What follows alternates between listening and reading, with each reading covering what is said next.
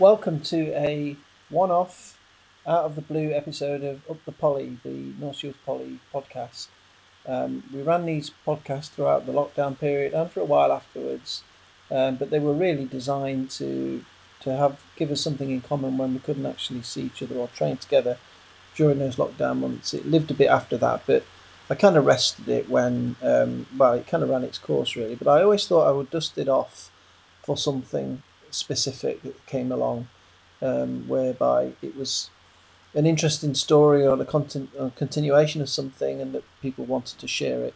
And that's exactly what's happened. So, the of all the 23 or so podcasts that we did, um, in the first go, the one that was listened to more than any of the others was John Hill's story of his story with his heart, and how it was almost the end of him, and he fought through all of that with lots of treatments and surgeries and all sorts of ups and downs, more downs than ups.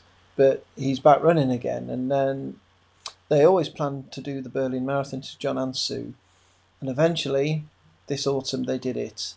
And it's such a long build up that I really thought it was worth a second podcast just to follow up. So that's what this is. If anybody else ever wants to record one, to give me a shout. I've gone past trying to sort of search for people that want to do it, but if people want to come forward, that's great. But I was thrilled when John and Sue agreed to talk, because their story it's much more than about running. It's about adversity, keeping a goal in mind and sticking at it, and boy did they do that. So it's a long one. It's an hour and a half, so quite a few brews needed to go through this one, but I do hope you enjoy it. Apologies for the quality of the recording. It's not superb, but it should be good enough. Okay, thanks everyone. Bye.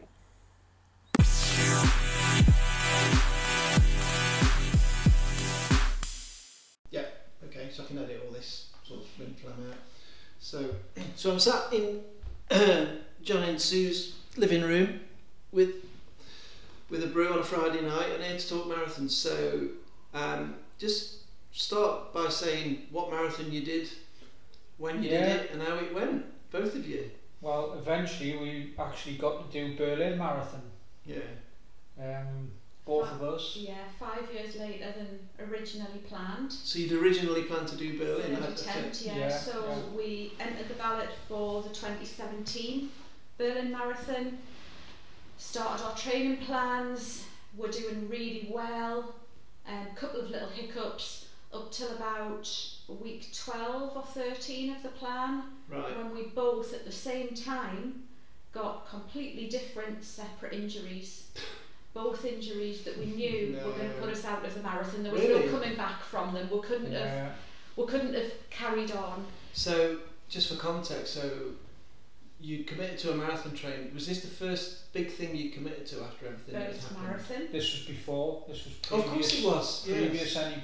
Of course. Sorry, my time's all muddled up. So first marathon for both of us, before John had any hint of illness. So I had to pull out because I had developed a herniated disc in my neck, cervical disc, and I had tingling permanently down my arm that I couldn't get rid of. Yeah, you can't run that off, can you? No. So. And what was your injury, Sue? I had what turns out to be pudendal nerve pain, which is a lot more common in cyclists. So it caused a whole lot of pelvic pain. So every movement, sitting, standing, walking, everything, I was really suffering from chronic pain. About 9 months later before it eventually was diagnosed, after lots of tests and scans and prodding and poking.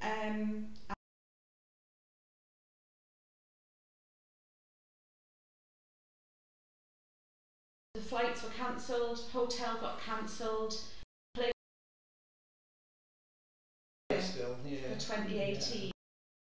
However, at the start of 2018, that's when, obviously life changed I forever, developed all my really. heart problems and stuff, which is obviously in the other podcast, so we won't get into that. But so it was cancelled again. So it didn't happen in 17, deferred to 18, didn't happen in 18.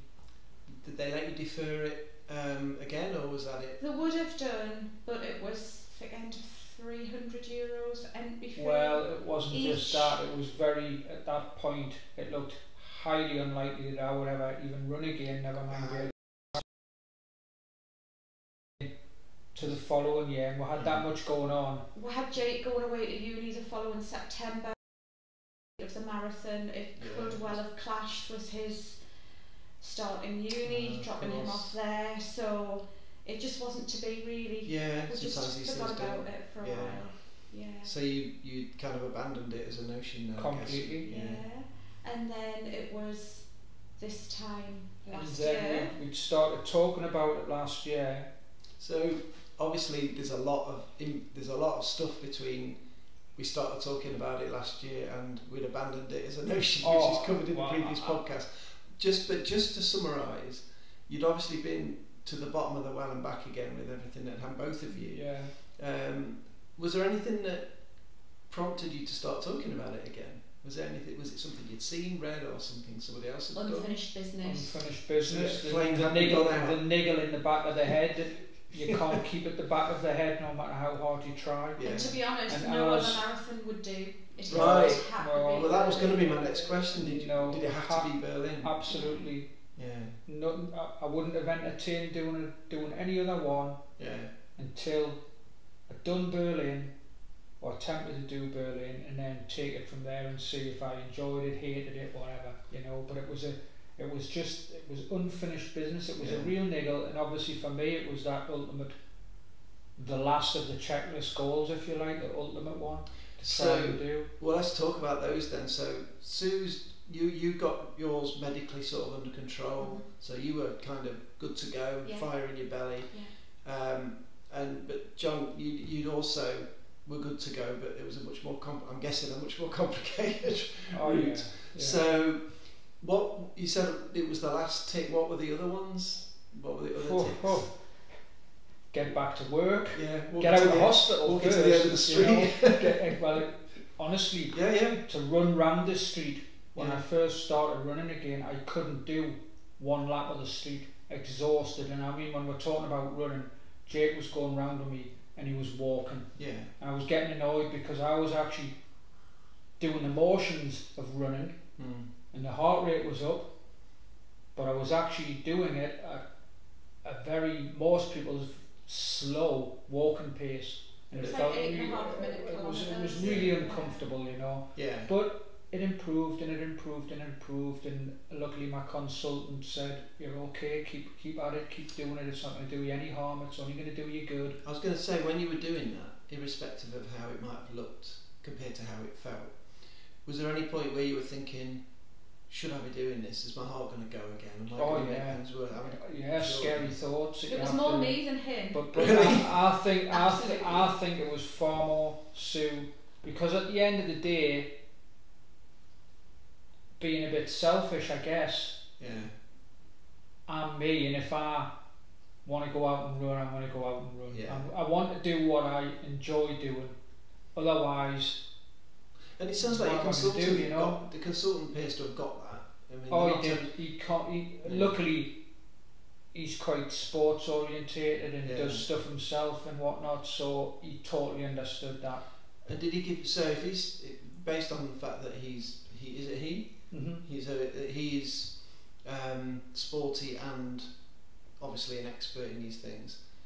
Was he giving you specific sport advice, or was it more heart advice? Was he giving you numbers to not go past, or was he giving you training advice? No training advice other than he said, don't be going running a marathon. Okay. and that was early doors, of course. Yeah. And keep your heart rate down if you can, but I mean the pacemaker controlled that at the time because it was turned right down. Yeah. He said, don't be getting yourself where you're panting for breath. You know, right. Don't be doing race pace. Conversational. Don't you be know, doing aerobic training only, basically. Yeah. So heart rate in levels 1 and 2. Yeah. And he did give me some advice about heart rates, which was, I've learned a hell of a lot about training the heart rate. I'm an expert at it now. Oh, right. Absolute expert at it. So many people, I laugh on Strava when people put on easy hour or easy 90 minutes or whatever, and you look at the heart rates and you think, that wasn't easy. You're kidding yourself. That's not proper easy. It's incredibly difficult to run properly aerobically. Well, in fact, when most people start, they've got to walk parts of it because your heart rate starts to creep up, and the only way to keep it down for a lot of people to start with is actually physically having to walk, or you're running so slow that it's nice and easy on the heart and lungs, but it's incredibly hard on the legs. Oh, right. Because you're on your feet. Your ground contact time and everything's much longer when you run slow. You're on your weight's on your feet much longer, and it's just not natural for a lot of people to run really slow. They want to just naturally run. But you learned how. You sounds like you were very. I mean, to one extent, of course, the pacemaker was inhibiting, but whether it was or it wasn't, it sounded like you were fairly disciplined about that in terms of having to almost learn how to run again. I was very. I had to be, yeah. And while you were doing that and shuffling around the block with your son, Sue's at home thinking, "What's happening here? Is he coming back? Is he coming back through the door?" Yeah. And of course, as I progressed, and you know, one of my big goals was to eventually be able to go and do a park run. Yeah. And I was determined not to do the park run until I could run the whole park run.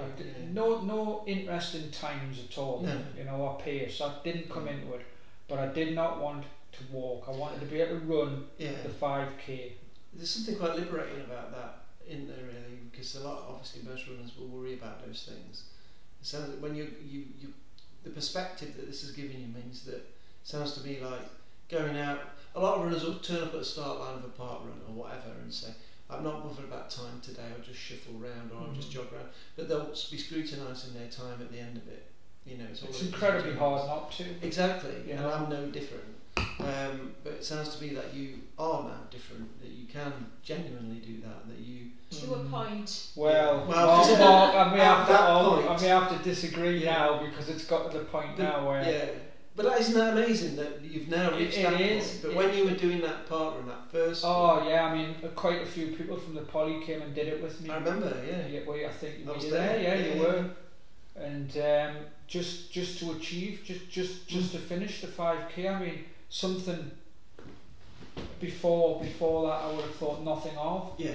But I had loads of little checklists like that. So talk to me a bit about those stages. So first it was like running at all, then it was round the block, and then it was the park run, and then it was running unaccompanied. Then it was park run, unchaperoned. Then it was going out on my own, which was quite a thing because you always, when I was going out, Sue or Jake or someone from the club would be with me. Yeah. Who knew about my condition, so if anything did happen, or I did take ill or get breathless or whatever, I mean, bear in mind I've never had a heart attack, so that wasn't really the issue. It was more the issue of the heart just going into a weird rhythm and not being able to get my breath and stuff again, you know. Gosh. So actually going out on my own with nobody there, I mean, I always had a phone, and I always do now. Even now to this day, I always run with a phone. I never not have a phone on me. And obviously programmed in the phone is all my health medications and what's wrong and all that sort of stuff. Whereas in the past I wouldn't have took a phone when I went out, you know. So that, I mean, it's interesting because when you said different stages, I initially was thinking of distances, but actually it's not just that. It's the experience, it's the confidence. It's experiences to start with, and the distances came later, I guess. But I don't even really think distances were ever a big thing, other than perhaps half marathon and marathon. Right. Because I don't ever remember making it a goal to run 10k really. So it was just a case of once your fitness is back enough to do a park run without running, without walking, and you start running. One of the big goals was to get back to the club and go and be able to join, and I went back and I was in like G group, not even sure whether I could do that. You know, and they were all great. And I managed it. And I just started to progress, you know, and moved up a couple of groups. And as you did that, so it's a question for Sue really. So obviously, when John Stotts went out initially with Jake, and you're worrying, and then he's going out, you know, he's obviously, okay, he can do that now, so he moves up to the next level. Did the did the worry sort of subside because he was getting better, or did it just go? The worry continued because the goals were getting bigger. I would say it subsided a little bit, because I think what was happening simultaneously at the same time, every echocardiogram he was having, every pacemaker check he was having, we were fortunately getting positive news, and his health was improving, things were getting better at the same time. So I think we got a little bit more relaxed every few months, every check-up, every sort of milestone he was improving. So that gave me a bit of comfort that he was okay to be doing. Yeah, you weren't having to speculate as to what was happening inside, because you got your data basically by the sounds of it. And the thing is with the pacemaker, not everybody with a pacemaker will have this, but a lot of people do.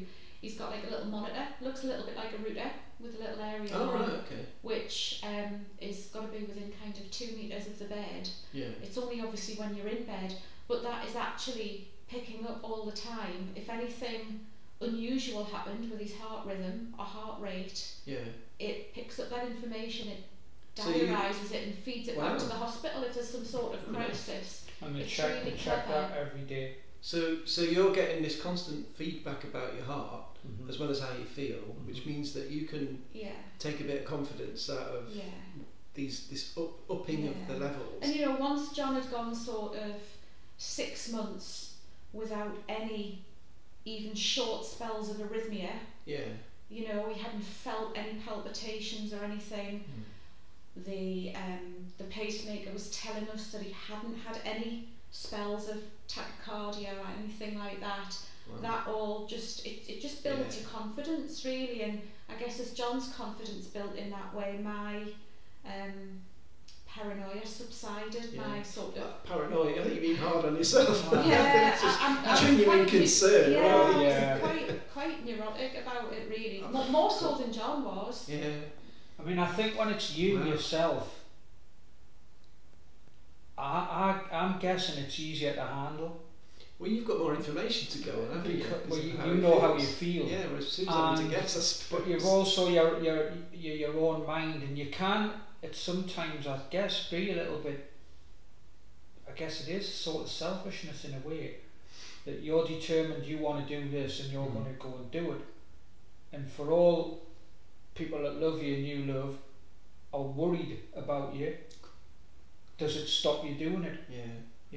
Maybe it should. I don't know. Runners are a pain, aren't they? Let's face it, we're all as bad as each other. But I mean, it's incredible when I sort of process that and think, even something like what happened to you doesn't extinguish that instinct that runners have. Like the flame hasn't gone out about Berlin, and that you call it selfishness, that determination to say, well, I'm going to move it up a level.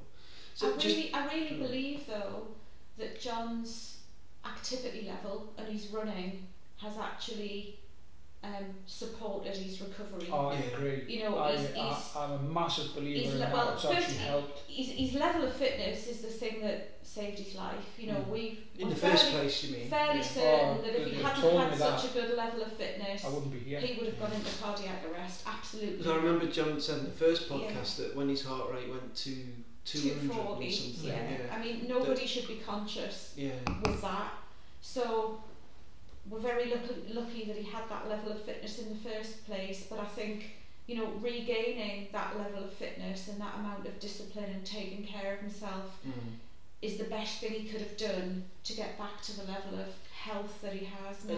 And there's surely another aspect to this, which is your mental health as well. So if you're goal setting, hugely. You're trying to rebuild your confidence as well as your heart. I don't mind admitting the hardest part of all of this was mentally, not physically. It was mentally. By a million miles, it was mentally.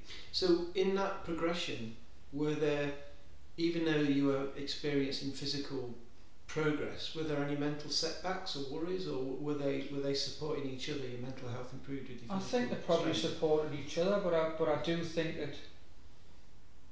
Likewise, I've always found running is a great way to de-stress from life, work, everything, really. And I think probably most people that run or do any form of exercise can relate to that, whatever it may be, whether they go for a swim or a cycle, or you know, whether their idea is to go and lift weights or whatever, but it de-stresses you, you know. And so particularly as you're trying to reconnect with something that, like Sue said, saved your life but actually really mattered, but you're having to do it in a way where the conditions have changed and you're not quite sure how it's going to go. That would, for a lot of people, that will put a lot of strain on them mentally, because this is something I just used to be able to go out and do with gay abandon, and now I'm having to really think about it a lot, and there's all sorts of new constraints. But actually, it sounds to me like it was mentally helping you. That mentally was helpful. The worst part for me, I'll be honest, the worst part for me mentally, and if I'm totally honest, it probably still is to a much lesser extent, is at night when I go to bed. Oh, right. Yeah, when I climb into bed, there's still not a night that I don't think about it. And I don't think about, I'm aware of the pacemaker basically keeping me alive. And when you say you think about it, is that reflecting on what happened, or is that more about how you are now? Is it the trauma of when you were ill? Probably the whole lot. Probably because it's traumatic, and you know, it's what I went through. Yeah. But it's also probably, and I don't think it'll ever fully go away, the fact that this little box in my chest is keeping me here. If it stops, I'm not here. Right. I had 3 wires. One of them moved, became dislocated, and I had to switch it off. Yeah. So I've only got 2, and that's the minimum. You need one to the top chambers in your heart and one to the bottom, and it passes the electricity from the top to the bottom, which can't happen without it. Right. Because they damaged the node in an opera, which we've been through already. Yes, I remember you talking about that. It was damaged, and that stops the electricity from getting from the top of my heart to the bottom. So that's why the pacemaker's needed. So it's permanently working. And obviously I feel it, you know, it's a big hard lump in my chest and it sticks out. I was very conscious of it at first if I went swimming baths or holiday, because I think it looks awful. There's a scar and there's a thing sticks out in my chest, but I've got to accept that and use to it. And to be honest, it's my best friend. Yeah, I was saying, you know, stroke it fondly. But that all affects you mentally as well. You know. But even though that was all happening and is still happening, it was out-muscled, if you like, by this flame that hadn't gone out. Absolutely. And that's what shines through all of this, I think.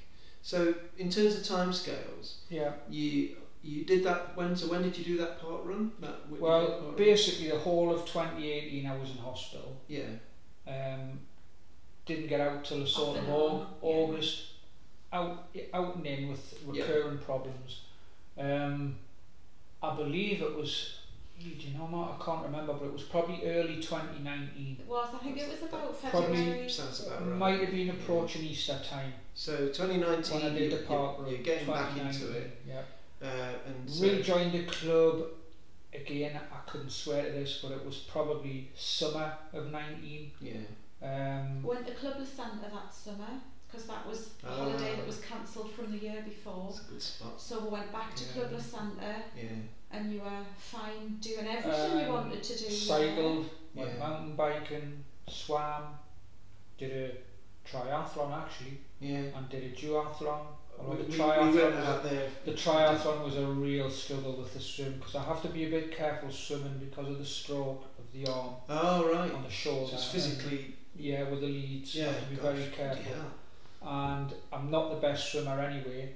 And I hadn't done any swimming for like. And it's a 50-metre pool, isn't it? Nearly 2 years. I've done that triathlon. It's a gorgeous 50-metre pool. Yeah.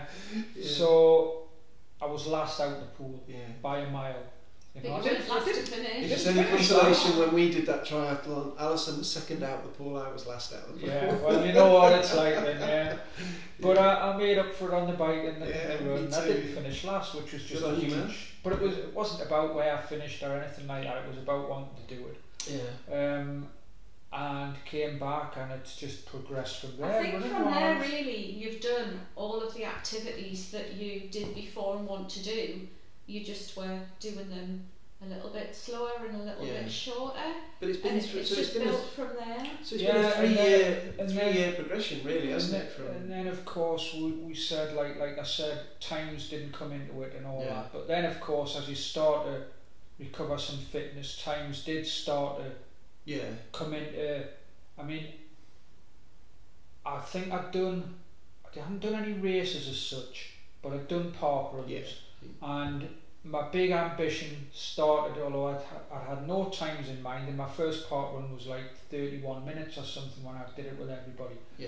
But I started to get fitter and fitter, and it felt better and better. And whereas in the past I'd always pushed to try and go under 20 minutes, and got very close to it, but unfortunately never got there.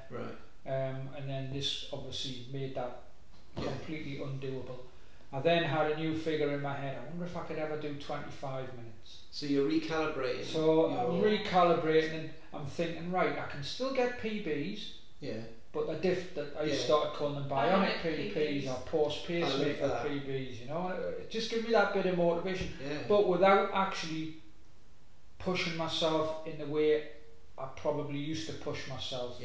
You know, because I always had that bit of like, you've just got to hold back slightly. But to be honest, the pacemaker, it's like a limiter on your car. It does it for me, because if I hit a certain heart rate, I just zoned out. Legs go to lead, no oxygen, wiped out, walking at best or standing still. So you've got to learn how to... I've got to learn how to approach that limit.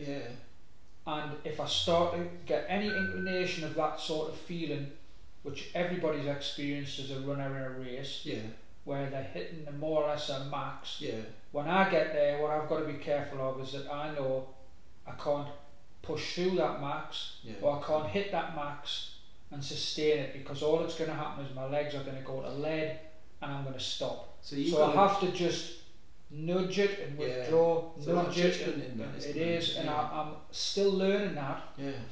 That's amazing. But it's helped me improve, and now, I mean, I've gone from aiming at 25 minutes, being my new 20 if you like, and now just a few weeks ago did Blythe in under 23. I saw it, which was, even that I don't know where that came from. I think that's come off the back of the marathon. So obviously back to the marathon. So you're in a bit of a zone at the moment then. It's come from all the marathon training. The low heart rate, slow running really does lower your heart rate, which enables you to run quicker at a lower heart rate, and it really does work. I mean, as total coincidence would have it, and I can't identify obviously with what's happened with you, your illness, but for the first time in my running career, I've got a coach who I pay for to help me prepare for the Spine race in January. And the reason I'm bringing that up is because he looked through all my Stravas and said, you're doing far too much fast running. Your heart rate when you're working hard is quite low, you're in reasonable shape, you know, but your heart rate when you're running slowly is a bit higher than it should be. I think your aerobic sort of end needs work, and if you're going to be out on the hills for 5-6 days, that's where you need to be, isn't it? So he's had me running slow. So you said earlier on it's really hard to run slowly, and he's got me wearing a chest strap because he's saying don't ignore that one. That's exactly. And he said zone 2, I want you to go out and do an hour really slow, and I don't want you to tell me how it felt. And I went and did it thinking, oh, this is really slow, and first thing he said was far too fast.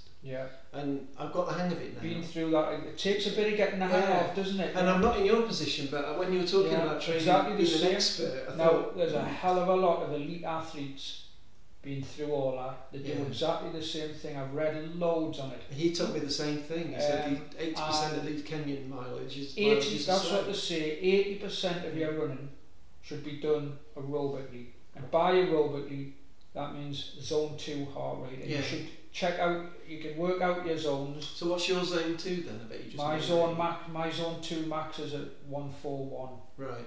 So I have to keep my heart rate really under 140, otherwise it's not aerobic, which is quite difficult at times, because if you run into a headwind, up goes your heart rate. If you hit a hill, up goes your heart rate. So to go out and just do a 10 or 15k run willy-nilly, it's not actually that easy to keep it down all of the time. Now, if it shoots up for 20 seconds or 30 seconds now and again, that's fine. But when you finish your run, your average heart rate needs to be well below the maximum of your zone 2. You know, preferably somewhere in the middle.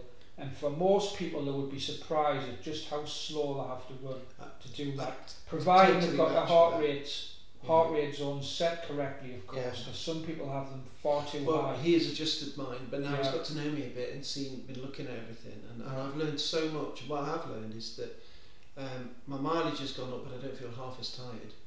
And the weight's aerobic fitness. I had to get used to running that way for marathon training. I was going to ask you, has any of this rubbed off on your running then? Yeah, so I mean, just in terms of John and his progression, I think in 2020 he would have been at a point where he would have picked up the annual races that we all do, the North Tyneside 10k, the Bladen race, the Blythe 10k. I think you would have been back racing in 2020, well, I did, but obviously COVID hit, so they didn't happen. But sort of October 2020, when the ballot opened for Berlin, we said, shall we? Because we knew we wanted to do it. So we thought, look, we'll put in the ballot. Our chance of getting in again is slim. We were just really lucky the first time. We know it's hard to get into, and it just seemed to be fate, because the email came in January and I was like, oh my god, we're in Berlin. So we got everything booked, and it was sort of went from there. Got a training plan, started in the May. So your training plan, I'm intrigued by that. Did you have to have a bespoke one, or were you able to essentially do a normal one your way? I had a good long chat with Simon and Graham about it, because obviously I'm quite unique in that way. So really, to have any sort of training plan work for you, you've got to have a pace or a time or a goal. You know. That you're going to train to. You can't just. You could, I guess, just train for the distance. But I know what you mean. A plan doesn't really work in that way. You know, you need a time. So I had no idea. I couldn't even guess. I'd never done a marathon, even before my heart problems. So you've got no. And obviously since then, I had no idea. So I knew I'd done a couple of 10k races. I'd done the Quayside 5k a couple of times, and I'd been doing odd part runs. So I knew what sort of levels I could hit a 10k at. But I had no idea beyond that. It was a total unknown to me. So I went and entered. There was the Gateshead half marathon and the Sunderland half marathon. They're always on every year at about the same time. I think it's what time of year are we talking about? May time. Okay. So I hummed and hawed which one to enter, but I thought, if I enter one of them and I just run it comfortably to how I feel and see where I'm at, double it and maybe add another half an hour. Did you do the same, Sue? Did you do this race as well? And my running hadn't been going particularly well up to that point. It was sketchy with niggles and injuries, and I guess you didn't have a goal, so you can drift, can't you, a bit?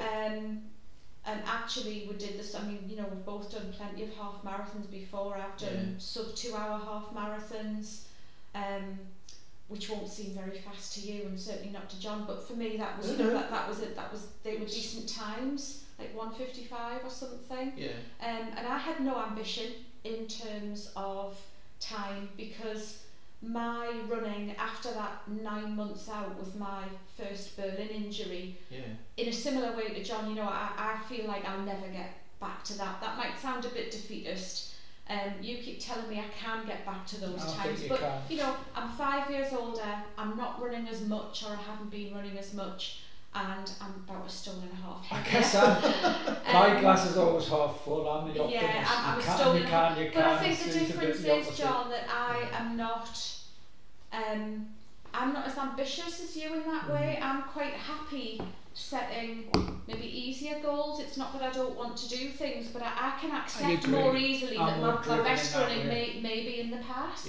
You fight it. I mean, I'm 50 in a couple of months, and I'm at that point where I'm realising the same in terms of I've not done my PBs, my road PBs. I'm never going to beat them. So we did the unless you're Greg Penn, of course. Well, he's a freak. You know, he's a freak of nature. You're a freak if you listen to that. But so we did the Sunderland half, and we didn't follow a training plan for it. You know, we did a month, 6 weeks of training where we did a few weeks increasing our Sunday long run to get close to half marathon distance. Because previous to that, our long runs were 10k, no more than that. So all I ever ran was 10k. Yeah. I hadn't really gone beyond that, and you hadn't, because we'd go out together on a Sunday morning and do the run. Yeah. We both got into a rut over the last 3-4 years of not running any more than 10k. So that's why it was such a, you know, what sort of time can I even think about? I mean, did you arrive at a time goal with all of this? Did you plump for one? I didn't care. Well, I did. I did the Sunderland on Hughes' advice. He said, "Don't do Gateshead, do Sunderland. Right. It's slightly flatter. It's probably a better course for you to do. Blah blah blah." So I took his advice, entered Sunderland. We did Sunderland. We both were shocked at how hard we found it. Absolutely. I was okay up to 16k. Yeah. And then, I mean, I think the longest run, I think the week before I'd done 18k. You know, we'd gone 10k, 12, 14, 16, 18 over the month before Sunderland. I was okay to about 16k and started to tire.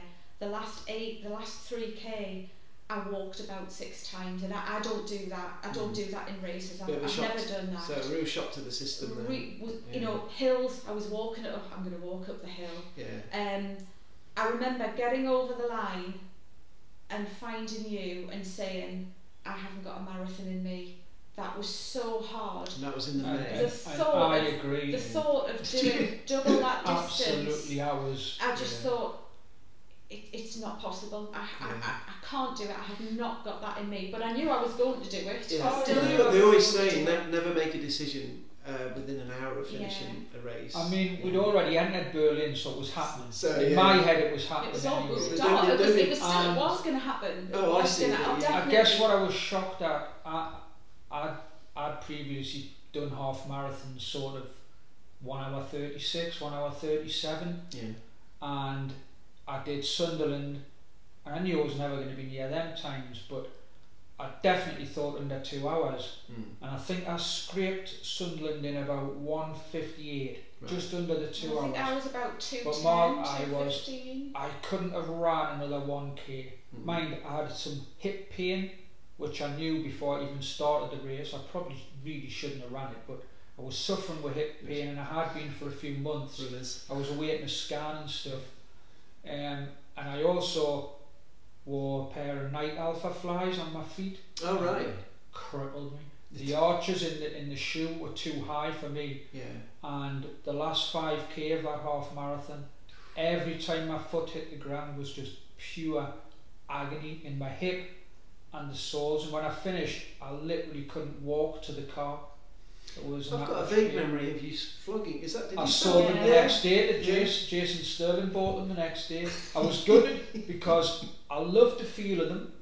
Yeah. I loved how actually fast you're running without realising it in them. Yeah. The work, the treat, they did everything they're meant to do, but they just wouldn't agree with the arches in my feet. I could not wear them. I was quite gutted after sell them, to be honest, but. Anyway, I mean, that gave me an idea. I thought, right, 2 hours for a half marathon. So I was talking to Simon and Graham, and they both agreed 4.5 hours is probably right for a training plan for you. Okay. And I agreed. I mean, really, I wasn't bothered about time, and I wasn't, and I'm still not, having done it, bothered about what my time was, really.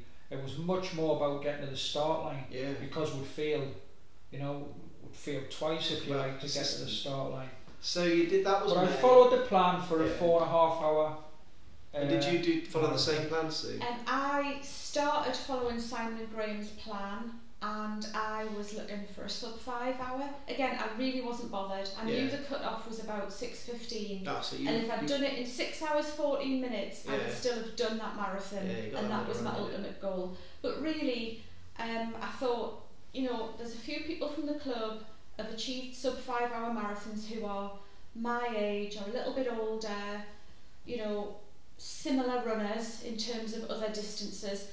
I should be able to do 5 hours. So that felt right. But Simon and Graham's plan is brutal. It is punishing. And I started... Sure, I don't mind. Do you know what? They'll be listening to this now and they'll be like, punching near. I started the plan on an injury. I can't remember. Do you know, I have had such a plethora of niggles and injuries. Yeah. I can't even remember what it was at the start of the plan. It might have been my shins, I'm not sure. But I stalled the first 2 or 3 weeks, tried to get caught up, and to be honest, there was just too much running in it, too many miles for me, and it wasn't agreeing with me at all. Were you training, 5-6 times a week? Was it? Yeah. And I remember I bumped into Simon on my way back one Sunday, and I'd already made the decision at that point that I'd looked at the London Marathon training plans. Right. And they just, reading them, I just kind of knew they were going to suit me better. The kind of runner I am, more isn't necessarily best. Yeah. And every runner's different, aren't they? Absolutely, some people would say, the more you run, the better you're going to be. And that's fine if you can get away with not being injured. Yeah. So I talked to Simon that morning, we had a chat, and I said, look, I'm abandoning your plan, Simon. I'm going to switch to the London plan. Right. I looked at the beginner's plan, and that seemed, I was already keeping up with the intermediate plan, where Simon and Graham's plan had got me to was the equivalent of the intermediate plan, like the improver's plan. So I followed that one, but even then it was sketchy, wasn't it? Because I had I had a thigh injury. Never had a thigh injury before. This started again. I spoke to Simon about that, and we came to the conclusion it was my sartorius muscle. So he said, look, if you can manage the pain, there's no reason why you shouldn't keep running. Right. So literally it got to the stage where I was setting my alarm for 3-4 o'clock on a Sunday morning, keeping Voltarol gel, Cocodamol and ibuprofen by the bed. I was waking up, taking 2 lots of painkillers, rubbing gel on my leg, going back to sleep for a couple of hours, and getting up and going and doing my long run. And really that's not the way to do it. But I was so determined to get through this marathon that that's what I did. So, I did manage all the long runs, and I did manage at least 2 sessions during the week. So this is mostly 3, my London plan, Oh, okay. So your summer's building, and you're building these long runs. Yeah. Johnny's you're staying I with stuck to Simon and And you stuck to it religiously, didn't you? I missed the first 2 weeks because of the hip injury. I decided after the half marathon to rest it because I hadn't been resting it. Yeah. So I rested it for almost 3 weeks, and it got worse.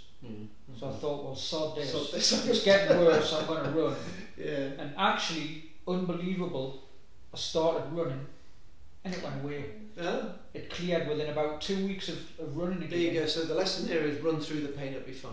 I wouldn't say that for everybody, but and for my hip, then we got COVID as well. Oh no. First 2 weeks, so we beginning of July we got COVID. We both missed the first 2 weeks of the plan really. And then mid-plan, maybe not even mid-plan, mid-plan. Start of July we got COVID. Sort of second block, he gives you your training plan in 3 blocks. Yeah. So you get like the first block, second block, third block. Yeah. Missed the start of the first block, got through the rest. I did every run religiously, and it was awkward for me. I'd explained to Simon, because of my job and I work shifts and stuff, and I'm on my feet all day with heavy steel toe cap work boots on and stuff. Yeah. It's not always easy to go out and do a 14-mile run and then have to go straight to work. And be on your feet all day, and likewise the other way around. So, but I managed it. It fitted in, and then we just received the second block of training, and COVID struck. So when you got COVID, were you particularly worried? Were you anyway immunosuppressed with your condition, or were you worried about what it might do to your heart? I wasn't. I was a little bit worried because it can cause inflammation, and it can cause something called myocarditis, which it turns out is what caused the problem in the first place with my heart. I think it did, but it came from some sort of virus. But it was hugely inflamed, and that's what sent it into weird rhythms. So I was a bit concerned. I was the one that caught it and brought it into the house. We all ended up with it. We were away in Manchester at the time on a uni visit for India. Came back, travelled back in a Mini, the four of us, so it was obvious we're all going to get it. I'm laughing, but... And you in India didn't have it too bad, did you? No, Jake didn't get it. Actually, Jake didn't get it because we think he had it 2 or 3 weeks before. Jake thinks he may have had it beforehand when he was away in tested negative, but he may have had it. But you I were in bed for a couple of days. I would say it was bad for 2 or 3 days, and I was testing positive for about 12 days. Oh really? Yeah. Quite a long but we've been really lucky because... I mean, I was bad with it the first 3 days. I couldn't get out of bed. Yeah. One of the weird sensations was my jaw seized up. Oh gosh. Or my mouth felt... Jaw just felt... Funny pain in virus. my jaw. Weird, yeah. So I had it quite bad, but my biggest worry was long COVID, because I really feel for anybody that's stuck with that, you know, because I thought, God, I've overcome all this heart business. Yeah.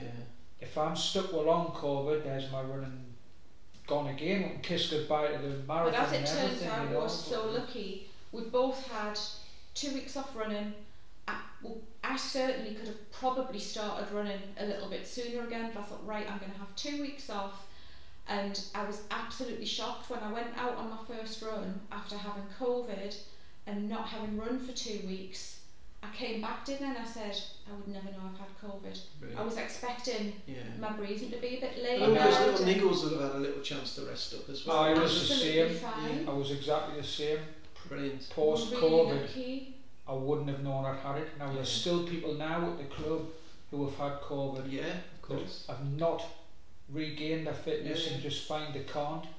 And I was just lucky in that way, I guess. I wouldn't have known I'd had it. It didn't have an effect, so I was straight back into the training plan. And after that, I don't think I missed a single session right to the end of the plan. It went really well. And I have to say, looking back, and even while I was doing it, apart from it was hard to fit it around work. Yeah. If I was retired, I would have loved it. Yeah. You know, and I did love it to a certain extent. I really enjoyed it, and I think it's the first time I've actually had a proper plan for a race to follow, and it worked out really well for me. And actually, after the marathon, I really missed having that plan, and still do in a way. It's nice when you've got a plan. I mean, you've got to focus now, and I don't have to think, what should I do today? The plan is, it's this, and I don't debate it, I don't query it, I just go out and do it, and I've never had that before. And if you do miss an odd one, don't beat yourself up about it. I mean, Simon said if you do 80% of what's on the plan, you're doing great. You know? I didn't enjoy it quite so much because I had the constant stress hanging over me of, is it going to hurt? How much is it going to hurt? Yeah. If I do this session, you know, I was hurting the next day. I couldn't run 2 consecutive days. It just wasn't possible. And of course, we weren't training together anymore. I was going to ask about that. And it was, you know, is this going to reach a point where it stops me running and I'm going to fail to get to the Berlin start run again? That was hanging over me all the time. So I guess you're wondering then, is it better to arrive under-trained but injury-free? Absolutely. Yeah, and you know, that was very much in your thoughts. Absolutely. Do you know, if I'd had to walk half of it, I wouldn't have cared. In fact, I actually quickly tried to do a mental calculation. If I had to literally walk a third of it or half of it and jog the other half, can I do it in the time? Unfortunately, it didn't come to that, but I did have, so determined was I to get to the start line in a state where I could cover 26 miles and get to the finish line, that I didn't really care how ugly it was. By that stage, you completely accepted that you weren't going to be properly trained. It takes the pressure off in a sense, doesn't it? Yeah. You just got your head around actually completing it, whereas I, by this time, very much would have been, I had 3 goals. First one was to get to the start line, second one was to finish it, and third one was to get under the 4:30, because I thought if I do it, if I'm fine and I get to the start line and I do it and everything goes well, I'll be disappointed if I'm over 4:30, because I know I can do it in under 4:30. So I had like a slightly different mentality to Sue, but I also had the worry of I would have been devastated for her if I'd gone and done it and she hadn't. So because it meant so much to both of us. I mean, you know. So let's fast forward to Berlin then. So if you're let's put you both on that start line. So how were you feeling? Were you together when you started? We were, and fortunately Jake was able to come with us. So, and obviously we had India with us, so that made a big difference, having the four of us having been through what we'd been through. Jake was back from uni.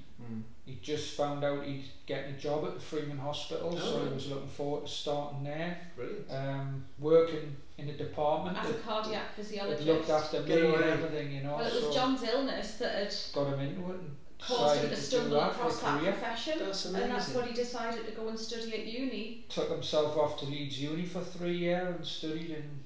And now he's actually working in the cardiothoracic centre where John was. You must be very proud. So hugely proud, hugely proud.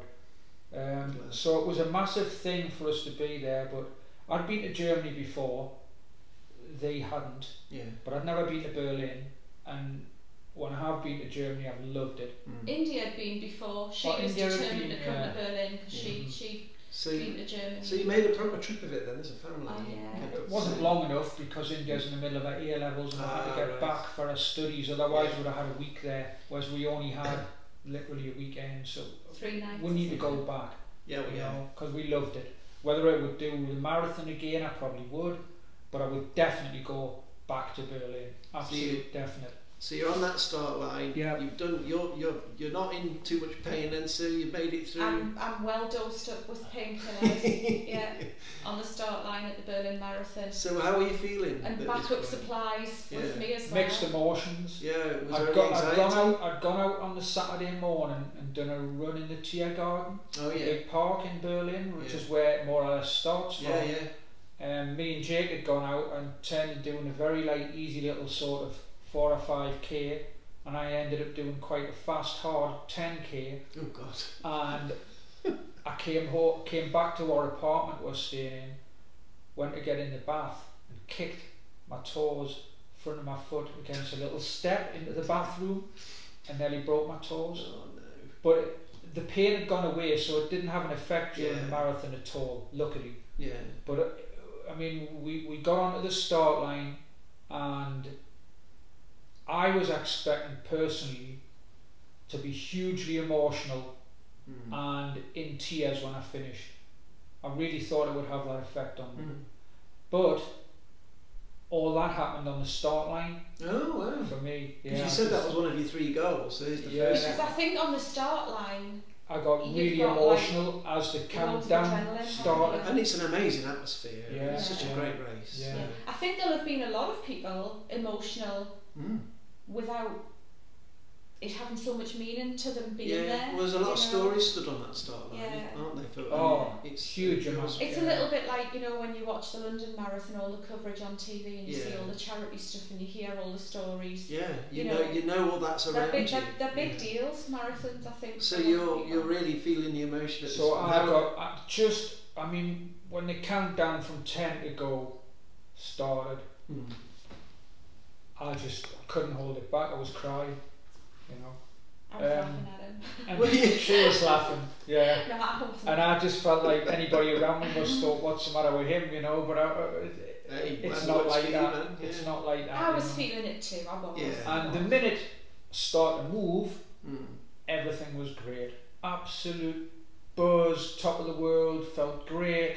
The pain in my toes from kicking the step had gone, and just everything was forgot about, and off we went. And we obviously weren't going to run it together. Did you run any of it together at the start? Did you? We started together, 20 metres. and within it was definitely no more than 100 metres anyway, and we separated.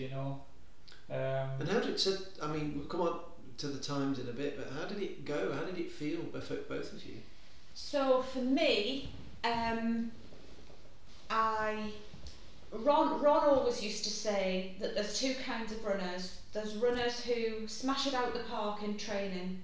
You know, they're really good in training, but then they fall apart a little bit in a race.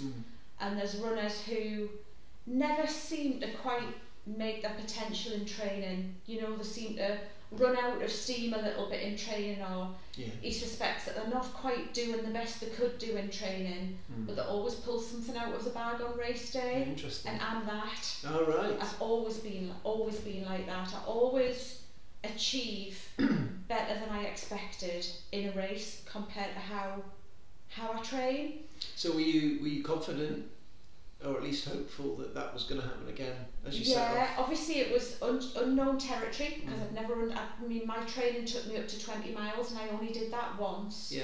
And I definitely want to give a shout out to Sarah Clark, because she did lots of long Sunday runs with me and stuck by my side when I was probably running slower than she could have run. Yeah. And she was just brilliant company, and she pulled me through lots of those long runs, and really also made me believe that I could do it, you know, that I had it in me. And you know, she's quite inspirational when you see what she's done with her running, you know, especially shortly after having a baby. She's amazing.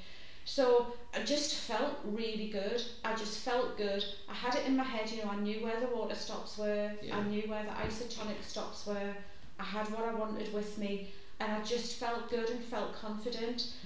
I went through the half marathon, and there were Jake and India, because they'd been jumping onto trains trying to catch us. They only caught me once, and it was right on the half marathon point, and I was smiling and running really confidently, and I was really surprised with my time, because obviously I'd been training at you know, a target pace of about 7-minute kilometres or something, and I was running like 6:30, 6:40, 6:45, but consistently, so that was really good. They told me after that they'd found you at 4 different spots, John, and he never spotted them once. Never spotted them once. In the zone. So I just found it remarkable how quickly the kilometres ticked by. Lovely. I did tire at 37k. Right. So that would be 5 to go. 5k to go. So yeah, that was beyond what I'd trained. Yeah.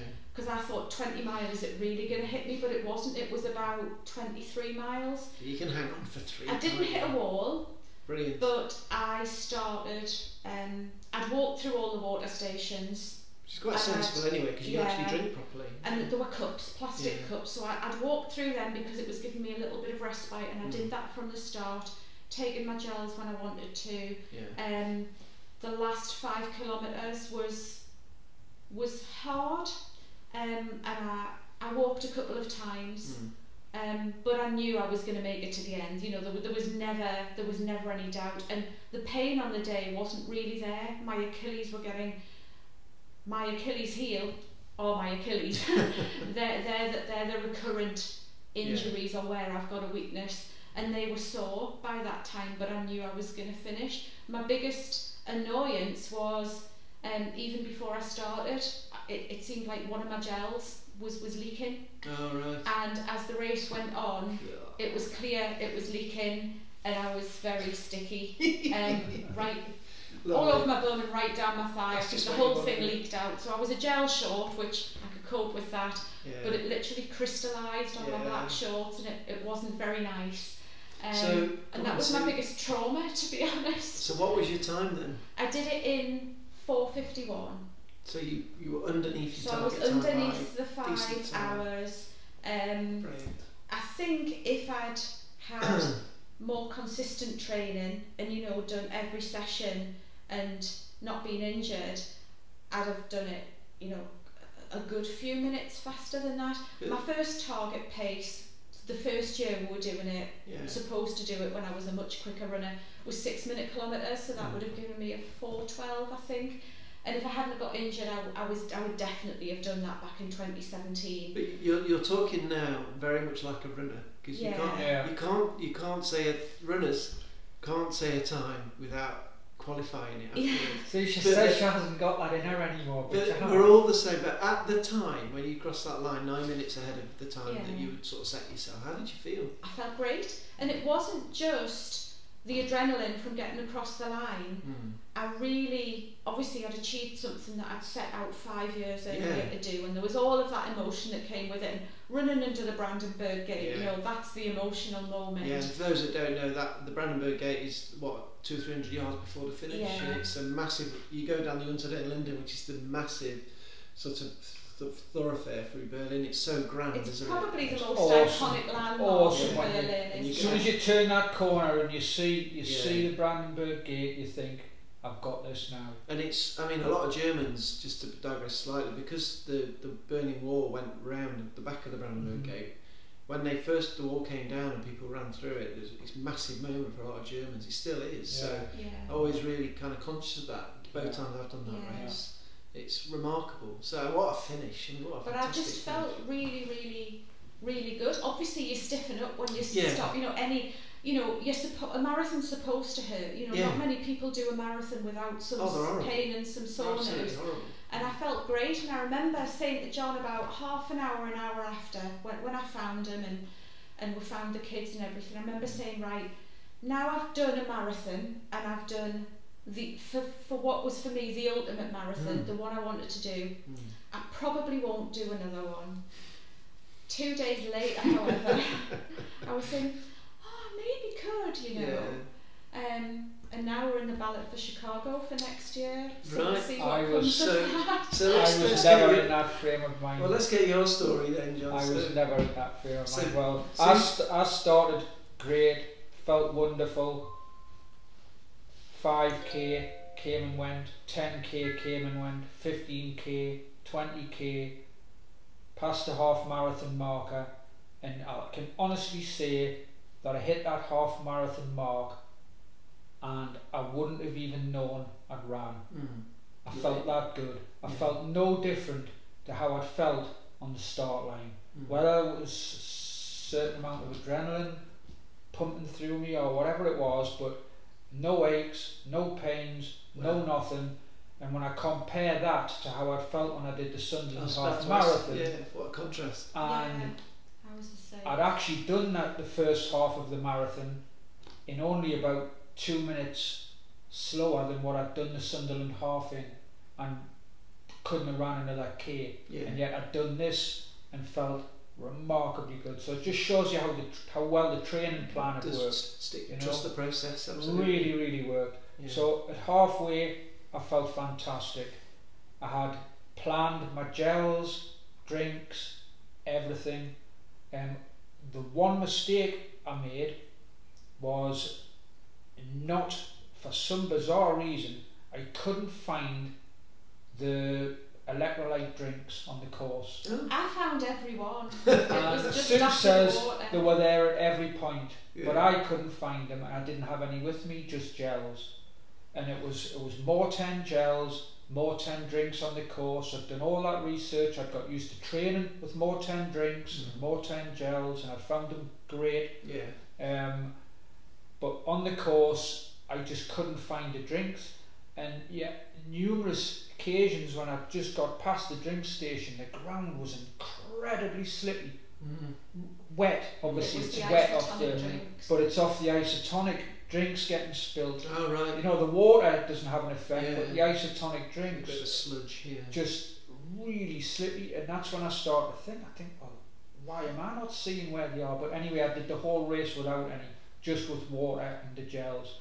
And I felt great. 20k came and went, 30k, I still felt fine. I was quite a way ahead of pace, and what I'd been doing is I'd sort of been, as you do in races, hook onto somebody, and you sort of running together and together and together, and then I was running alongside this girl, and she was German, way younger than me, and running quite well, and I must have ran 15k with her at least.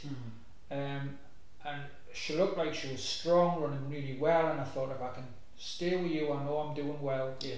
And eventually I got in front of her and left her, and I think I got to about 35k, and I started to get, I don't know if you've ever experienced it, like a rattly brain in your head. I can only describe it as where your brain feels almost loose in your head.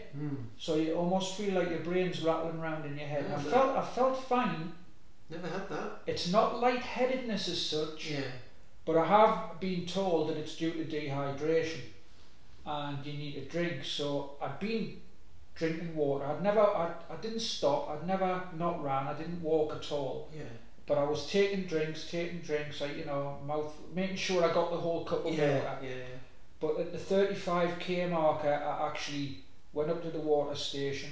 I stopped. I got 2 cups of water. Stood still and drank 2 full cups of water. I had bananas at that stage. I grabbed a banana, stood still. I ate half the banana. Yeah. Had a gel, and then ran again. I mean, I must have only stopped for less than a minute. Feels like an hour. But it felt like ages because I didn't walk any of it, and I hadn't stopped, you know. And I was conscious that my time was better than I was expecting it to be, and I felt really well apart from this rattly sort of brain. It was concerning me a bit because I thought, oh, I don't want to start getting lightheaded, you know. Plus dehydration can cause inflammation, and obviously and you're worried about heart and everything's to think about. So I thought, no, just continue now. Then my calves started to feel heavy. My legs started to feel heavy. I got to 37k and it become a bit of a slog. Having done the up to 35, felt really comfortable. That's the thing about the marathon distance, isn't it? And from feeling really so good, how you can then go to feeling really quite not good. I wouldn't say terrible because I didn't feel terrible, but clearly not quite right. You know, I'd been warned about it because I'd been warned not to start banking time. I think it was Greg and a couple of others had said, Hewitt said to me, don't, just because you feel great at like 15k or 20k, don't fall into the trap and it's where so you think it's so easy. I think it was Ivan had told me the same thing. Don't bank time, because it will come back and kick you big style. You'll end up having to walk, and you'll end up with a much slower time. Seconds gained earlier, minutes lost later. Exactly. Exactly. So I hadn't done that, you know, although I was ahead of my 4:30 time. A lot of my training had been better than my 4:30 time, so I knew I had a better time. You're backing yourself. I didn't in my head think I was running too quick at all, and I don't believe I had or did. But at the 37k mark, I started to feel quite wiped out. And I thought, I was then started looking for the Brandenburg Gate. Hanging on a bit. Every bend I came to, I mean, the kilometres seemed to get long. Then I thought, I was looking for the 40k. I thought, if I can get the 40k, and I felt like I'd slowed my pace because my 5k splits throughout the whole marathon were bang on. Were they? Unbeknown really to me, it felt like it was, but I wasn't consciously like looking at my watch all the time and splits. But I think after the end, Hewitt messaged me and said, splits were out of this world. So bang, bang, bang, bang, every 5k, slightly quicker than the one before, but just slightly. Every one of them. So go on then, Johnny, what was your time? Well, I eventually seen the 40k mark and thought, right, I've got this. I felt like I'd slowed down because it felt so much harder. And I just thought, just not going to walk, I'm going to keep running. And then eventually, I must have gone round about 4 or 5 corners thinking I was going to get a view of the Brandenburg Gate and didn't. And it's like, oh, where the hell is it, you know? Anyway, when I eventually did, it was like euphoria, you know. And Greg had warned me, he said, whatever you do, don't sprint to the Brandenburg Gate thinking that's it, because that next stretch to the finish line is a bloody long way. It's a thick end of 400 metres, but it feels like much further, and it did. So I hadn't made that mistake. I got to the Brandenburg Gate. But you want to savour it, don't you? Honestly, the photos, you know, the official finishers photos, I'm beaming from ear to ear and running. Actually, for me, in really good form, high knees, upright, look really strong. Look, great photos. Look, I was really happy because everybody's generally dragging their backside. And I looked great. I think I was just so ecstatic. Great big grin. Felt great. knew I'd got it done, Yeah. and between the Brandenburg Gate and the finish line, I was just soaking up the atmosphere. Yeah. Absolutely loved it. And you've earned it. And I finished it in 4 hours 11. That's bloody outstanding. So it was a good 20 minutes faster than what I trained for, you know. And, yeah. But So that wasn't what it was about, the 4:11, and while I was very happy with it. So what were you thinking when you crossed that line? Just elation, just huge amounts of emotion. Although, I'll be honest, I've been far more emotional on the start line. I didn't cry or anything on the finish line. I couldn't stop laughing, just smiling, supremely satisfied, and just hugely satisfied. Like it's like something that's gone out the back of my head. You want this little niggle, this. And you want to bottle it, don't you? Absolutely, absolutely. I mean, even though you've been through something that's arguably extremely unique, so the intensity of that satisfaction for you must be quite extraordinary. I think most runners can probably recite 1 or 2 of the moments in their running lives, but only 1 or 2 probably where they felt like that. Yeah. But I'm reflecting on that sense of massive satisfaction, and you know that it's extremely hard won, but for you there's all manner of things combined, and the fact your family are there, the fact that everything you've been through, but also the amount of, even beyond after you started running again, it was still 3+ years, so you got, because of COVID and because of everything else. So talk about persistence and patience. I mean, blimey.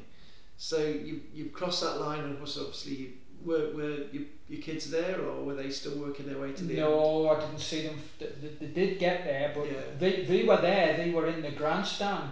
Oh, right. Finished between the Brandenburg Gate and the finish line, but I didn't see them. Yeah. But they'd seen me 4 times on various parts of the course. Fantastic. And I hadn't seen them, because when I'm running, I don't really see people. No, I'm in my own zone. Yeah. I can run along Sunday mornings. You know, I might catch Simon sometimes, or an odd person, but then there's other people shout at me, and I'm like, oh, hadn't seen them. So you finished. You're massively satisfied. Obviously, Sue's still going. She was. So how did it pan out? I got a beer. Yeah. They were giving beer out, so I got a big thing of beer. Yeah. Got me medal. Found me poncho and everything. Yeah. Went, and there's a great big massive, as you'll know, there's a huge grassed area. And it was lovely weather. Sun was beaming down. Lovely. But I had to take the chip off my shoe, the timing chip. Wow, that's when I realised. They ask people to do it for you. That's when I really should, because that's when I realised how sore and stiff I was. Because I tried to bend down to touch my shoe, I couldn't get anywhere near it. I couldn't get past my knee. So I thought, well, if I sit down, I'm not going to be able to stand up again. Yeah. So I found a little post, and I'm sat on there, and I started talking to this woman next to me, and she was struggling to get hers off. And hilarious. I says, if you put your foot up, she was American, I says, if you put your foot up on the post, I'll take it off for you. Yeah. So I did, and then she did mine, because I couldn't reach my shoe. Anyway, I went and got a beer and stuff, and I sat and I spoke to India and Jake on the phone. Okay. Yeah. Sue was obviously still running, but they'd said that they'd seen her, and she was fine, you know. Brilliant. So I couldn't just stand. No. I thought, I'm going to have to sit down. So I sat on the grass, and I'd been sat there a little while, had a beer, and I thought, oh, I want another beer. Great, you know. And then Jake and India appeared, and then you appeared, and then I tried to stand up. When I tried to stand up, my calves went into, just started cramping, you know, cramping pains, like spasms in my calves, down one of my thighs. I was like, oh, I can't get up, and they're laughing at me, you know, I can't get up. Marathons are just bloody horrible. Once I got up, I was alright. So this would have been obviously when Sue had finished and you'd all found each other. So this was a bit of a moment in time, it seems to me, because it's the first time that the 4 of you together with this monkey off your back. Yeah. And that's a really good way of putting it, Mark, because that's what it felt like. That's what it felt like, the monkey off the back. And that's what comes over, to be honest. Yeah. It's what it felt like. It wasn't a chore, you loved it, but no, oh my God, you're glad it was done. I'd loved the training, and most of it. I'd loved the actual marathon itself, although while I was running it, there was huge amounts of thoughts, flashbacks of when I was in hospital, people I'd met, people I still know, you know, now good friends, people that died in the hospital when I was there, all these flashbacks. Did you anticipate that when you thought about the significance? I thought it might happen. Yeah. and I thought, will it bother me if it does happen? I thought, should I try and stop it from happening? I'd even sort of thought, should I run with music? But I don't really believe in doing that in races, and I also wanted to soak up the atmosphere and that, and I'd made a conscious decision not to run with music, and I thought, no, if it happens, it happens, I'll just get on with it. But it sounds quite healthy, you know. But it was, and it actually drove me on. I think all these sort of flashbacks and memories helped drive me on through the run, if you like. And were you similar to Sue, or was it different for you? Were you reflecting on everything that had happened? Or I think it probably wasn't. Was it? It could never have been as intense for me, because although obviously I was massively impacted, as were Jake and India, by John's illness, you know, we were coming home every night and we were here. We weren't the ones, you know, in a hospital bed. So I can never quite feel it the way John did. But yeah, it was a big thing. It was a big moment, and it was a weekend that I'll never ever forget, you know. And like you say, you kind of want to bottle those things, and the memories do fade over time. I remember looking at the Facebook post, just thinking this is brilliant. And it just came across as, and you know, the support we had from everybody, and some of the comments were just. Oh, it was lovely watching them. Fantastic! It sort of took me back. It took me back to when John was ill, and the massive amount of support. It was the comments and encouragement the night before, and the day before, and the days before, and even during the training, because I did pretty much all of my training on my own. One or two people came out with me, but the bulk of my training I did by myself on my own. But I had loads of support, comments wise, and the build up, and when we were in Berlin, you know, and it all helps, and it's all appreciated, wasn't it? Yeah, massively it appreciated. kind of took me back and reminded me of the support that Jake and India and I had, as well as John, obviously, but from the Polly family, if you like, because that's how I think of it. And it was interesting because I was quite new. We'd not long relocated, so I didn't know you when you were poorly. I didn't know you. I recognised you, but it was only afterwards when you started to come back that I realised fully what had gone on, and then of course we've chatted through this. But what I did, even though I didn't know you, what I did see was that outpouring and that amount of support. So the fact that it engendered that kind of reaction when you'd done the race was obviously not a surprise, but it was really nice just watching it unfold. You know, it was amazing. So having done all of this, where does this leave you now? What's your are there more running goals, or are you just enjoying not having a goal for a bit? I've enjoyed the newfound times I'm suddenly getting, the 5Ks. And I did think it might happen, because the benefit of doing all the low heart rate, slog, boring, and people that haven't tried it probably think, well, running dead slow must be dead easy, and I'm sure you know it's not. It's really not.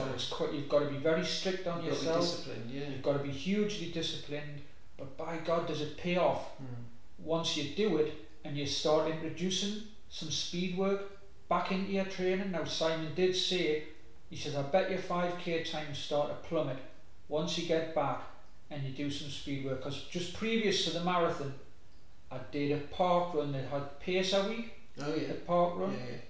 And before I'd started marathon training, I was able to go and pace 27 minutes you know, because you've got to pick a time you know you can do, because you've got people trying to get PBs, and you don't want to run 28 minutes when you're a 27-minute pacer, you know.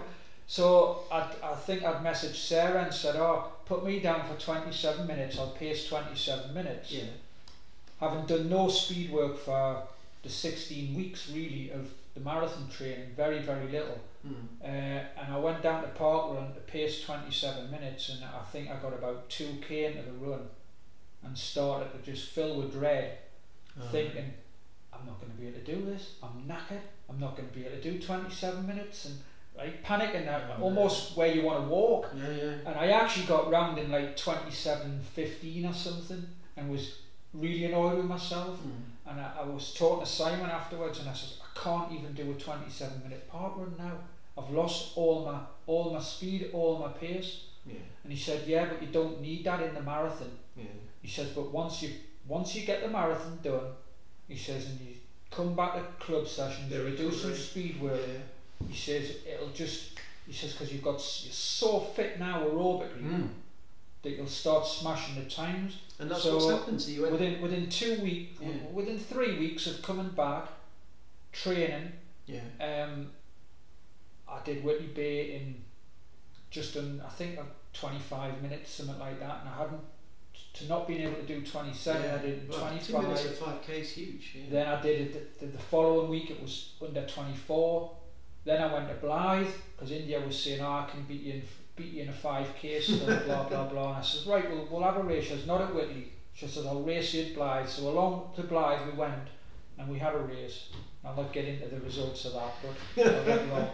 But did Blythe 22:40, and I was gobsmacked, you know. And then I came back and did Whitley, and I haven't gotten under 23 at Whitley, but I'm getting very close to it.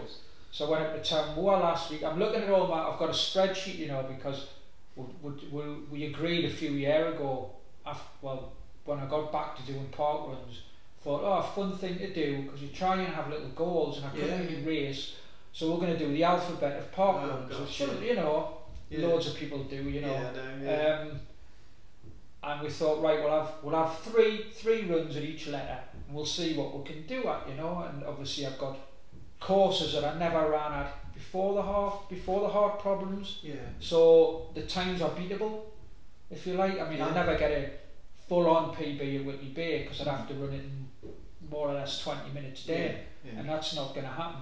But some courses, even Blythe, you know, didn't exist before that happened, and other ones that I'd never done. So I've now got it in my head, right? I look down the spreadsheet, any park run where I haven't bettered 25 minutes, I'm going to go and I'm going to get a course record under 25 minutes. So I'm in the process of doing that at the minute. So I went into Tambour last week. Yeah. My PB it was 29 minutes, so I went and did it in 23 something, you know. Superb. So I'm just going through. I'm just having the enjoyment of running fast 5Ks, and I've got to the stage now where, in theory, I could probably move up a group. In the poly from E group to D group, and probably a lot of E group probably wish I would, because I think I'd kill them a bit at times. Right. And I don't. It's not deliberate, you know. I'm at the top of E group, but I still don't think I'm quite able to do D group's times, particularly on the track, because our recoveries are quite short. It's quite a step up. Yeah.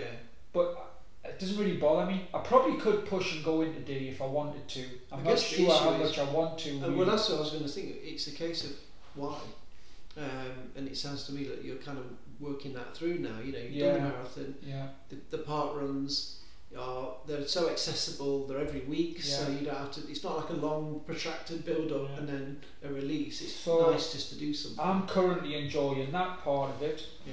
Having Jake back home, running with him, he's running out of his skin at the minute, you know. Yeah.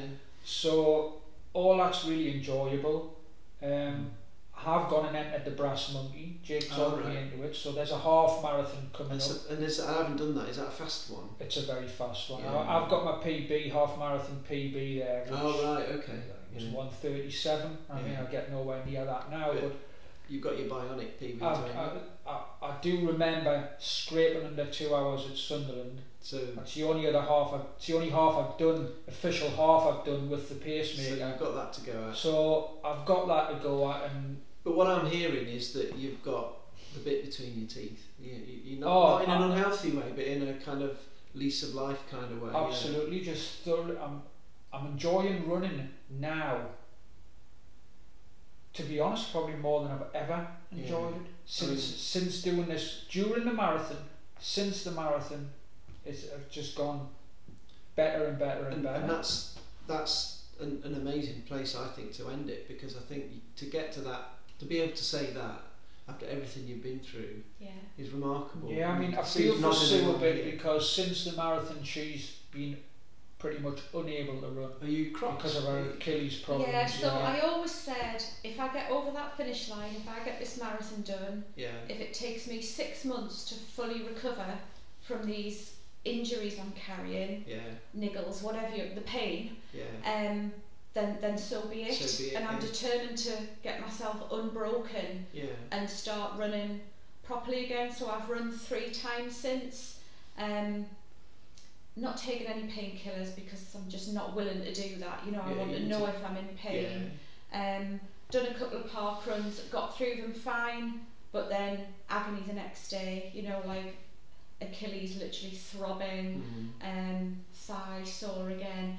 So I've not run for 3 weeks now, and I'm probably going to leave it another week and then start slow. So for me, the disappointment is I've lost all or a lot of the benefit. You haven't had the benefit that I've seen from doing all that training. But that sounds like a Brucey bonus, really, doesn't it? The goal was the goal. But I always expected it. You know, I did the training and did the race. Injured really, so I knew that was coming. It wasn't a surprise. No, I mean, you sound like you're at peace with it, to be honest. I think the positive for me is, you know, I do want to do another marathon now, and like I said, we've entered the ballot. Well, I wanted to do another marathon from the minute I crossed the finish line. I was took me 48 hours. I was on such a high. I thought, I want to experience this sort of high again, and the only way I'm going to... So Chicago for it's only another marathon. If we get in the ballot, I mean, we've heard so much good stuff from Natasha and from Hugh. I had 2 or 3 in mind, but I thought, well, because we always said we wanted to do Berlin, and I've always been of the opinion when you hadn't done a marathon, for me personally, it was like, well, if I'm going to do one, I'm going to do one of the big ones. Yeah. And having done one of the big ones, and enjoyed it so much. I mean, it takes over the city. You know, the whole of Berlin was just buzzing to have the inline skating marathon the day before, and the whole city was just, it's an amazing experience. I would recommend it to anybody. It really, I mean, I can vouch for that because I'm no road runner, and there aren't many road runs I'll do, but I'll do that one. I've done it twice. Yeah. I mean, it's fantastic. The city's fantastic. The people are fantastic. It's spotless. It's friendly. Yeah.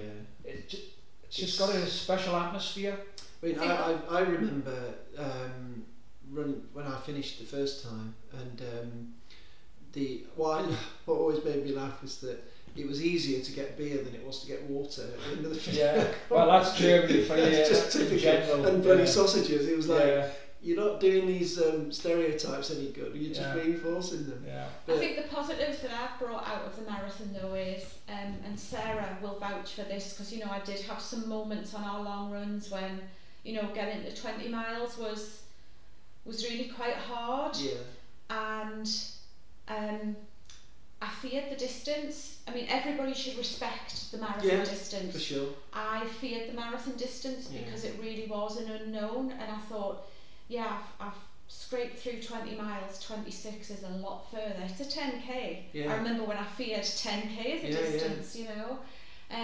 I don't fear it anymore, and even, you know, if I'm off running for another few weeks, which I hope I won't be, but I know I can do it. You know, I've got through training and got through a marathon and got a time I'm happy with, really, when I was well under par in terms of injury, so I know I can do it now. And I mean, that idea of I don't fear it but I respect it, but I did fear it, shows that, like, mentally you've obviously got stronger, and everything that's happened. I think it's probably a healthy thing to fear it in a way. Now, I didn't fear it, probably stupidly, but it's just not the way I work. My brain is wired like that. I don't and I also think the stuff, stakes for you, that everything you could be excused for not fearing very much, given everything you've had to go through. Well, you've been close to the end of life, you know, you've had all of that trauma.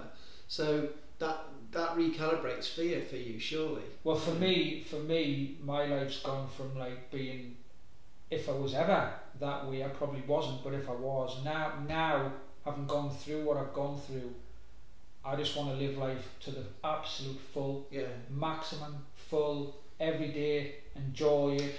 And somebody who feels that way, I think very few people cross a marathon finish line immediately wanting to do another one, but most people will cross one and then maybe a day later or 2 days later decide they want to do one. But for it to be instant, it was instant for me. I mean, that says something about. We went out that night, and you were really not quite very well that night. I wasn't saying I'm never doing that again. Never again. I wasn't like that. I said I probably won't do another one. didn't feel very well that night. I mean, at the point where we all went out for a meal and a drink and stuff to celebrate, and you were going to stay in the apartment, and she was saying, you was just going, obviously we didn't want that. We said, no, we're not just going. So we all went, but I couldn't eat. You weren't really right. Couldn't eat. It had I was fine the next day. Totally. But it sounds like where you've got to is, you're now trying to just get unbroken, as you put it. Yeah. You're chomping at the bit. Yeah. But and Chicago's in that middle distance now, so it's just going to be a nightmare if one of us gets in and the other one. Yeah, that's the enjoyment with Berlin, because Berlin you can enter as a team. Oh, right. And if one of you is drawn out in the ballot, you both get in. I think it's up to 4 people, isn't it? Oh wow, didn't realise that. It's a clever system. It's really good for people travelling from afar. Yeah. Because suppose there's 4 of you at the poly get together and think, oh, we'll do this or we'll do that, we'll do Berlin. Oh, right. You can enter it as a team. I mean, you're not running as a team or anything, but you enter in a block. And if one name is drawn out, you all get a place. The second time I did it, we entered. It's a complicated arrangement, but 2 of our friends from Australia came over to Berlin, and we met them in Berlin. So we entered. Alison dealt with the admin, but I'm wondering if that's probably how we got in, because they come all that way. Trust the Germans to come up with the best system. It's a good way. Unfortunately, that doesn't happen for all. They're both run by the same company, if you like. They're both world major marathons. Yeah. Chicago isn't like that at all. So it could be a case of one of us gets in and the other one doesn't, or neither. I mean, to be honest, I'm not expecting to get in. Yeah. I think it's a long shot that we get in, but if we do, we do. But I quite fancy trying Valencia Marathon. I've heard really good reports about it, and it's a lot easier to get in. Apparently, it's a December marathon. There's Amsterdam as well. Well, there's Amsterdam, which is an autumn marathon. I mean, we're both put in for London this year. Oh yeah. But you just put in for London, and you know you're not going to do it. Yeah, it's madness. It's just rejection. But this whole part of the conversation is about looking forward, whereas actually when the last conversation we had was very much not unreasonably about looking back. Yeah. So I think the contrast between where you've got to and where you've been is astonishing. I spend far more time in my week is spent looking back now to what it was the last time we did this. I would say 70% of take every hour in the week, put it all together, and I would say 70% of them hours I was spending looking back at that point. Well, there's a lot to process. Now it's less than 10%. Yeah, and you can tell. I mean, and it only really happens, like I say, when I go to bed at night. And it will never be zero, because it won't ever be zero. No, never. But it's astonishing, really, and fantastic to talk about it. And I'm just looking forward to seeing if you get in Chicago. So yeah, December the 8th. Right. That's when we'll find mark out. the date. Well, Right. Well, I'm going to leave it there. I think an hour and a half. That's just absolutely flown. Seriously, that's amazing. So thanks. See, that happened the last time you did it. It was supposed to be a half hour, and it ended up being the longest one. I think this is longer still, but so much the better. But thanks for doing it, both of you. Thanks, really Mark. appreciate it. It's been brilliant.